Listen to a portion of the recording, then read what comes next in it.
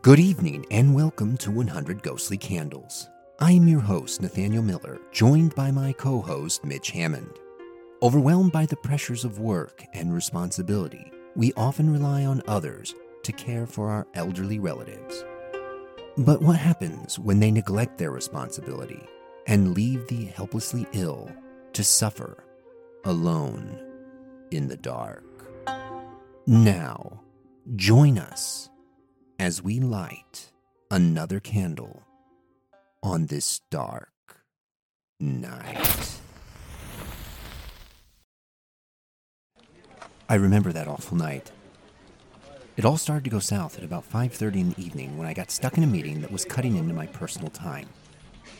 My supervisor had approved my request to leave early that day, but the director was still busy roasting one of the new interns, who we'll call Junior, who I was supervising, for a botched marketing piece that went out to the clients before it even had the chance to be reviewed by the marketing head.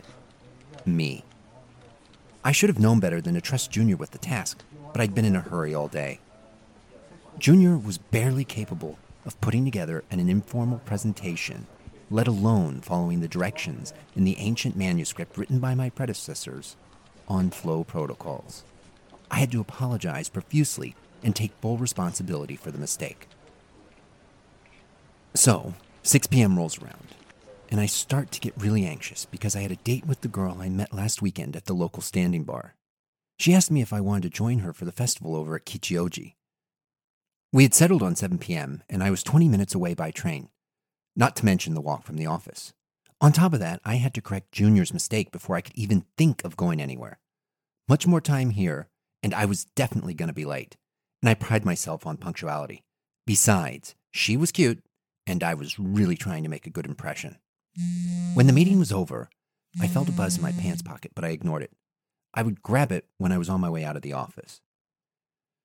Finally, freedom was here.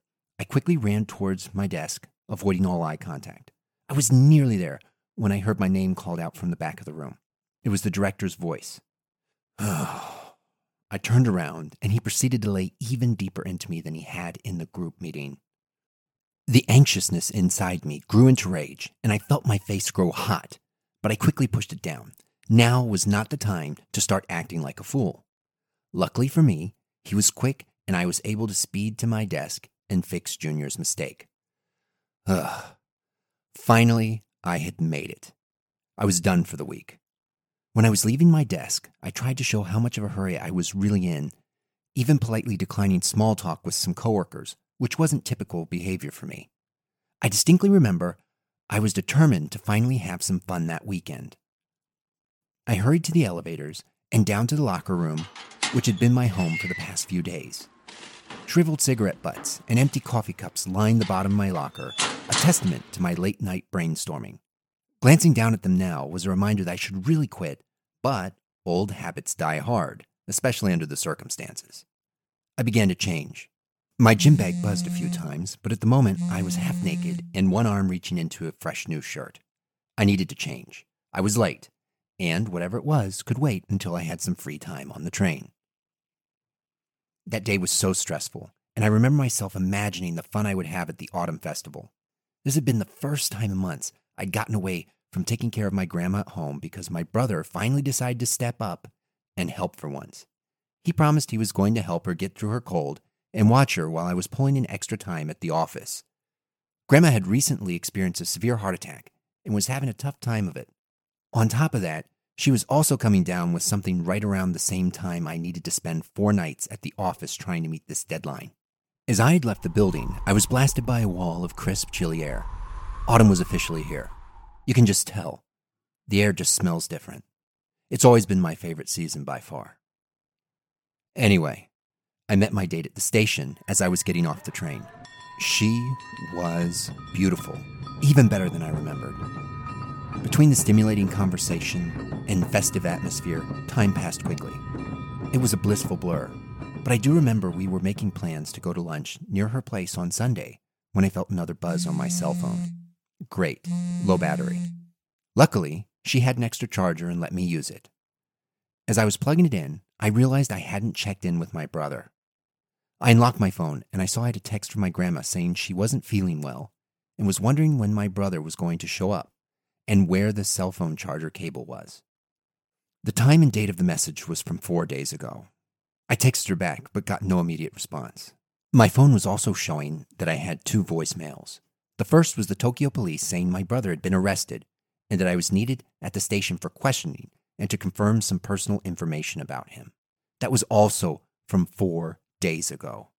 Then they had called again and left another voicemail 3 days ago.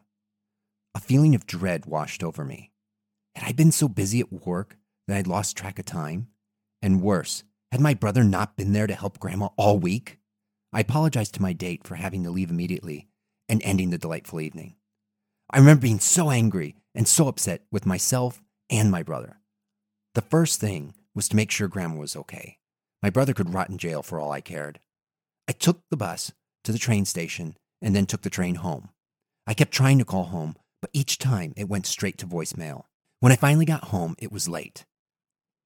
I unlocked the door to the apartment, and I could just tell something was wrong. Trying to shake off the weird feeling, I went to turn on the lights in the entryway. They didn't respond.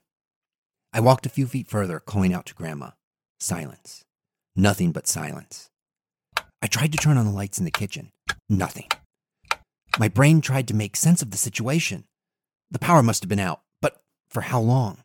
The kitchen smelled of rotting garbage and old food stewing in the fridge. The power must have been out for a while. All of a sudden, I could hear rumbling and the sounds of boards creaking in the bedroom. I ran. I called out.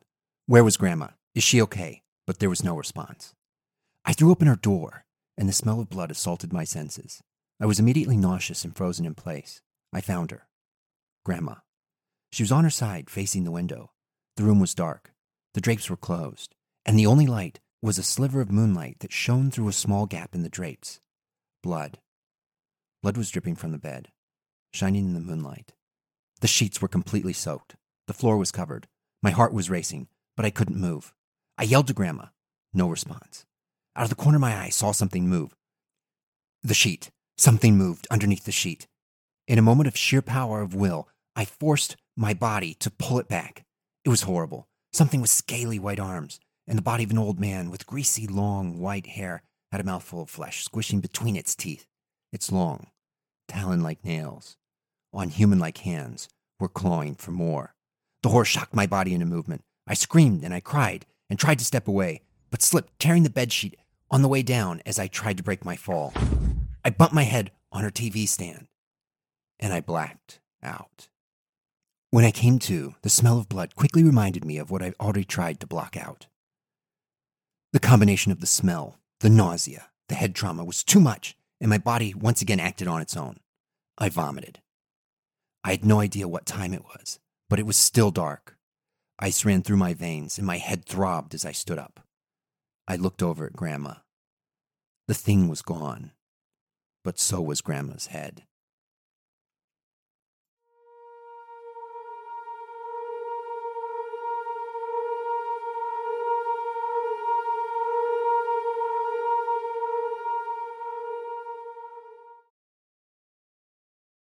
Well, Mitch, I gotta say, I usually want the submissions that we get to be true stories, but I think in this case, I am willing to make an exception. There's no way I want to encounter what this guy did tonight. Yeah, that's a rough one. I mean, okay. This is why. And I guess this is something that I have to get used to with Japanese ghost stories and legends and yokai. You see, in the West, in a lot of ghost stories, you don't really feel like there is any kind of long-term physical repercussions aside from maybe like someone getting some scratches or maybe a bite mark or a push.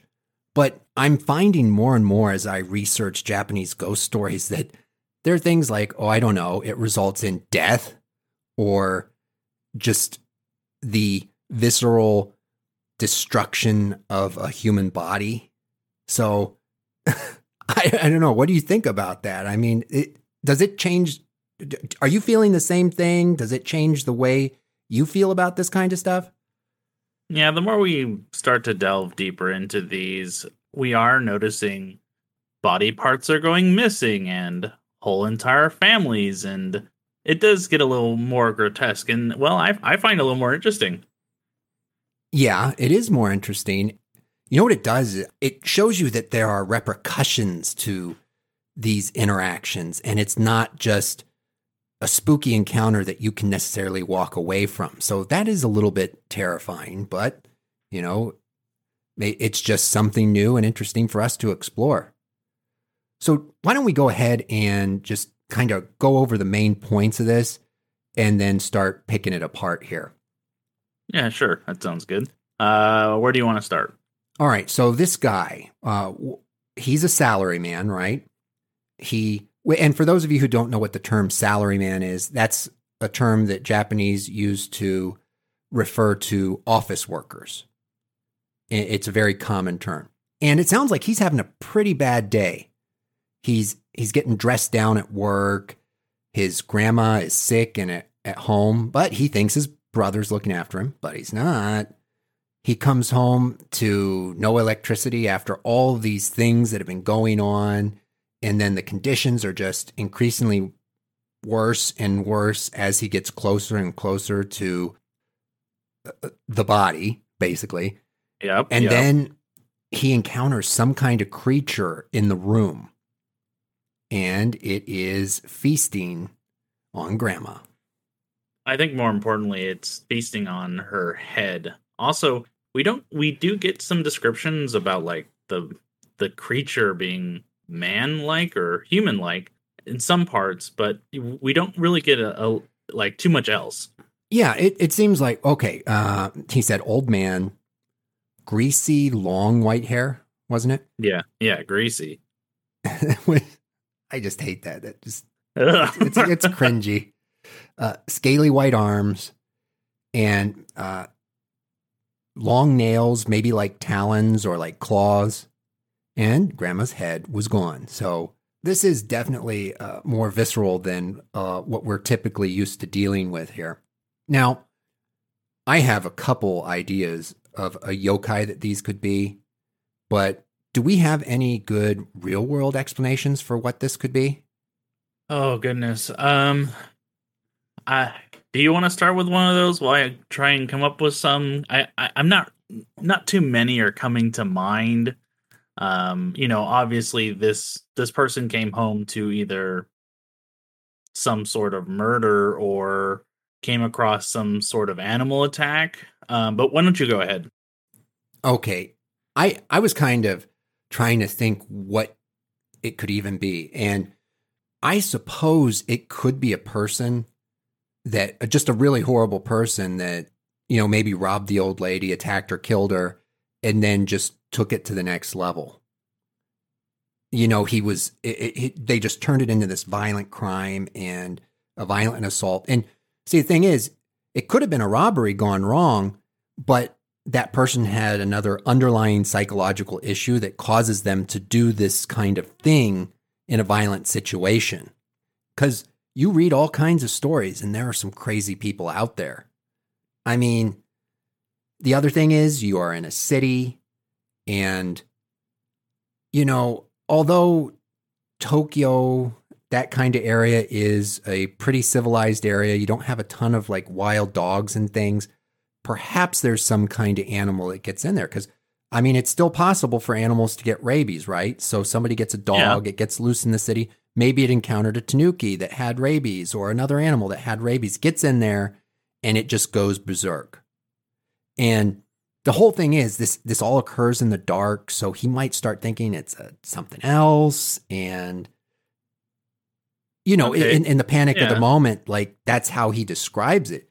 But I'm really having a difficult time explaining this aside from it being just a brutal person committing a heinous crime. I think you make a good point. Talking about someone with an alternate condition, we know that the building itself didn't have power for quite a while. If this lady was sick or unable to attend to herself, who knows how long. If someone broke into the house and had something else, break in their head. Yeah, sure. That makes sense to me. I think that's probably our closest definition of what the alternate possibility would be. Yeah, honestly, I think this would be a good one for our listeners to come in with on if they have any kind of logical explanation for that. True, But true. to be honest, I don't think our listeners are coming in to hear rational explanations. I think they want to get into the supernatural. So, do you have any suspects for us tonight? Yeah, so I think that the creature we have on hand is a Kubikajiri. And the reason why I think that is the physical descriptions of the creature described in the story. So you have the greasy hair, scaly skin, typically elderly looking, also kind of older. Definitely meets the description, but you also get this creature that is taking and eating heads. Yeah, I think it could be a Kubi-Jakiri too, because I mean they eat heads, right? So Yeah. and they eat the dead. And so if this was the case that there was already a deceased person, that actually kind of lends credence to that. I think generally the description fits, like it could be an old man, but it doesn't have to be an old man, right? Right, exactly. Yeah, it very well could be that.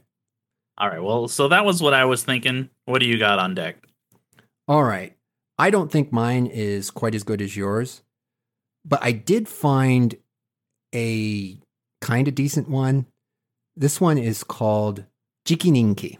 Okay. Yes, this one is called a Jikininki.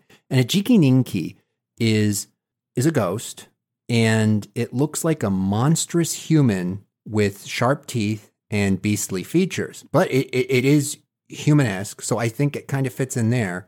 It eats flesh and bone. And this is kind of a There we go. Mm-hmm. This is the hungry ghost of a person who was evil in life, and in some cases they were even like corrupt monks or priests.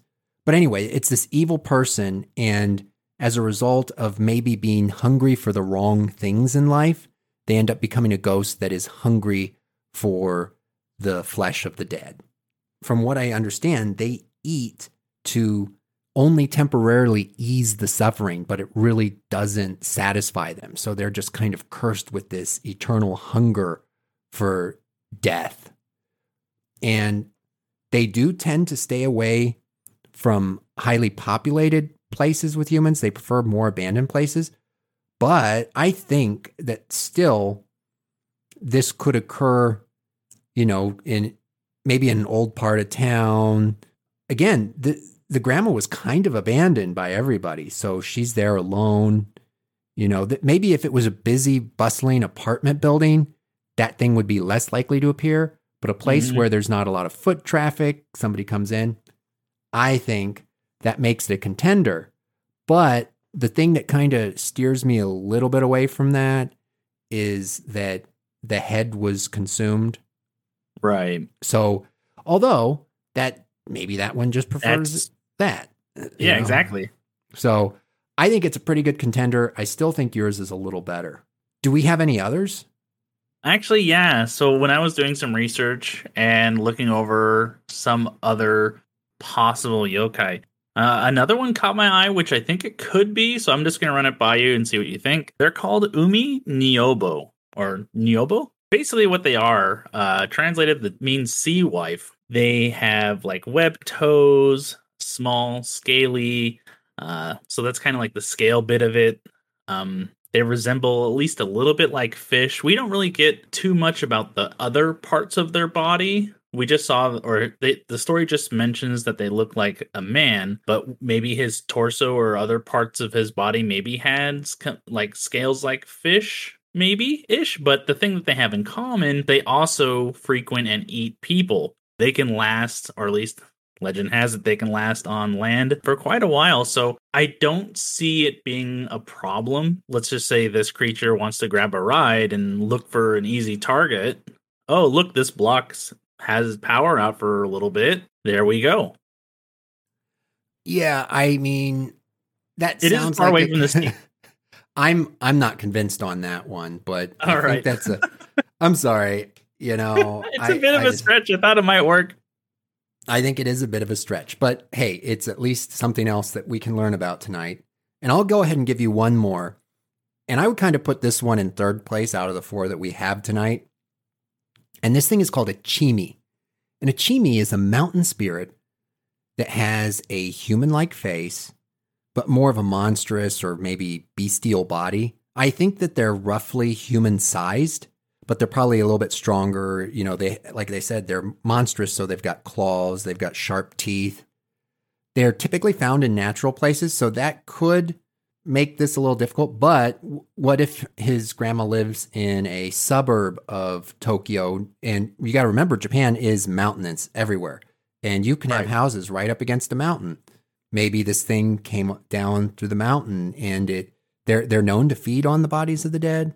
And they also like to attack humans. So, I mean, it could have even attacked and killed her. We don't know because we don't know how she died exactly. We think that maybe she died and something came, but what if something broke in and actually did it? I think it's a contender, but I don't know if it would have eaten the whole body or if it would have just eaten the head. I'm still kind of on the fence, but I think it could possibly be one of those in the right situation. Looking at all of the different options, if I did actually have to make a choice about what exactly probably could have done this, the Kubi-Kajiri I think still probably my first choice, mainly because out of all the things that this creature could have done, it stuck with the head. I think that's very important. Yeah, I agree with you. I think my final pick on this one tonight would definitely be the Kubi-Kajiri, because while the other ones do have some credence, and I think those ones, you know, it's probably like a 60% chance that it could be them. But Kubi-Kajiri, I feel like the general impression I got about the situation, the way it focused on eating the head, and those things combined really has completely convinced me that that is our lead contender tonight. So I think that's the one I'm going to go for. Yeah, I think so too. Well, you know, I think that we've made our choice for tonight. And I know this was a little bit shorter one than usual, but I think it was pretty cut and dry. If any of our listeners have an alternative explanation, please reach out to us on social media. We have posts about this story and our other stories, and let us know what you think, and we'll try and give you any feedback we can and learn more in this discussion. Thanks again for listening, and we look forward to telling you another interesting story next time.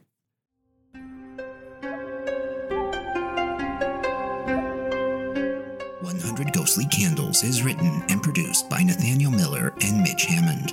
Join us on social media at Twitter, Instagram, YouTube, and Facebook to discuss this show and more. If you liked tonight's episode, rate and review us at your favorite podcatcher, and be sure to share it with your family and friends. Thank you for listening to our ghostly tale. Join us again next time as we light another candle. Good night.